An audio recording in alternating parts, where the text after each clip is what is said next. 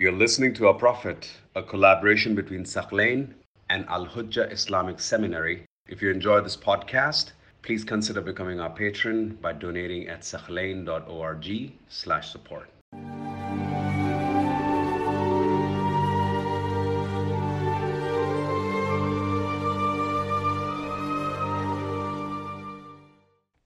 Okay, so now Imam Ali comes, he's victorious.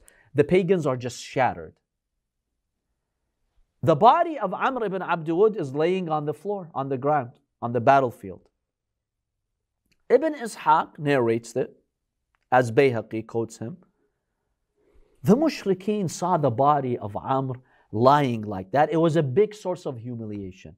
They didn't know what the Muslims are going to do with the body. Are they going to burn the body? Are they going to cut the body into pieces? They wanted the body back. So they sent news to the Prophet. We'll give you 10,000 dirhams, 10,000 silver coins, and we'll buy the body of Amr from you. They wanted to keep the body. The Prophet ﷺ said, go keep the body. What do you want me to do with the body of Amr? Taking that money from you is haram money. You want me to take money for this corpse of Amr, this enemy of God? Go take him. I don't need his body. So you see how the pagans even think. They're desperate to get the body back, and they're willing to pay that money. They don't know whom they're dealing with. This is Rasulullah. You think he has personal vengeance and he wants to mutilate the bodies like you guys did? Why did they make that request? Because in the previous battle, which was the previous battle, the major battle before Khandaq? Uhud. What did they do to Hamza, the uncle of the Prophet? They cut him into pieces. Hind, the wife of Abu Sufyan, she came, she cut up his body as we examined before, she made a necklace out of them. And she took the liver of Hamza, she chewed it. They knew they did that to Rasulullah, his uncle. They're like, oh wow, what are the Muslims now going to do to the body of Amr? God knows what they're going to do. The Prophet said, take it. I'm not interested in his body. People judge by their own standards. Exactly. People look at their own evilness and they project it on others. They go by their own, standard, low standard, forgetting the Prophet has a different standard than they do. So Amr ibn Abdul falls. Remember, how many people crossed the ditch? 5. Amr was the major one. What happened to those other 4? 3 of those other remaining 4, they were so frightened by the killing of Amr, they leaped over the trench and they went back to the other side. They just ran away. The 4th miserable one, whose name was Nawfal, he was trying to leap over the ditch, he fell in the ditch. So 3 of them escaped. The last one, Nawfal, he fell inside the ditch.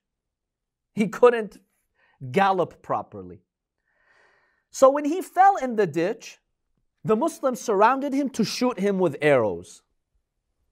So he knew he was going to be dead meat in seconds. So you know what he said? He told them, قَتْلَةً أَحْسَنُ مِنْ هَذِهِ يَا مَعْشَرَ الْعَرَبِ. Oh Arabs, at least give me a better death. What does he mean by that? Now that you're going to kill me, at least kill me in honor, one-on-one combat. But all of you to shoot me and I'm by myself, that's cowardice. Now, if the pagans were told this, they wouldn't care. They just want to kill you. The Muslim says, okay, we'll send Ali after you. Imam Ali ibn Abi Talib leaped inside the ditch and with one strike he killed him. You want one-on-one combat? Yalla, tfaddal. Here's one-on-one combat. There are some sources that indicate Az-Zubayr, the cousin of the Prophet, killed him, but based on the analysis of many researchers and scholars, those are not accurate sources. We go with the sources that say Imam Ali is the one who killed him. So even this last guy who fell in the ditch, Imam Ali alayhi salam, went and he struck him. Again, there are reports that Abu Sufyan and others were so terrified by these bodies laying there, they thought that the Muslims are going to seek revenge for Hamza and mutilate the body of Nawfal. So they said, we're willing to buy the body of Nawfal. Give him back to us. Where the Prophet says no. Hand over the dead body to them. If they want to bury it, let them bury the body. It's not permissible in Islam for us to take the price of a dead body. That's not something that we do. So they tried to pay for the body of Amr and Nawfal, but the Prophet rejected in both cases. Now Amr is on the battleground. His sister comes. His sister was a noble lady. At this point, she's mushrik. I mean, she's not a Muslim, she's with the enemy, but she had some noble character in her. The sister of Amr, she comes and passes by his body. She notices that the armor, the fancy coat of mail armor, is intact. He's not been stripped from his armor like normally that would happen in the battlefield. You just go and strip the dead person and steal his, very expensive armor. So she's shocked. She looks at the body of her brother and she realizes it's not been stripped from him. Then she said, I'm not going to cry on you, O Amr. Because I see the armor on your body, I know that an honorable person killed you.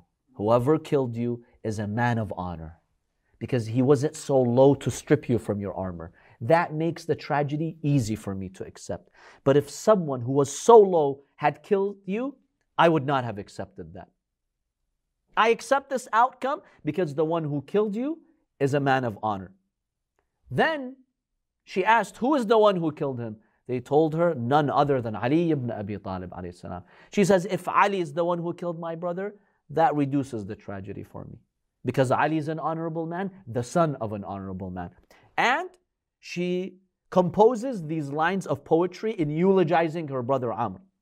She states, لو كان قاتل عمرو غير قاتله. If the killer of Amr was another person, not Imam Ali.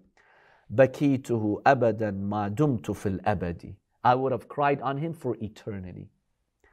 لكن قاتله من لا نظير له. But the killer of Amr has no match. There's no one like him. وكان يدعى أبوه بيضة البلد. And his father was known as being the honorable man of the town, meaning his father Abu Talib. So she's consoling herself, giving herself consolation that, okay, I lost the biggest warrior, he's my brother, but at least somebody honorable killed him. That reduces from the tragedy.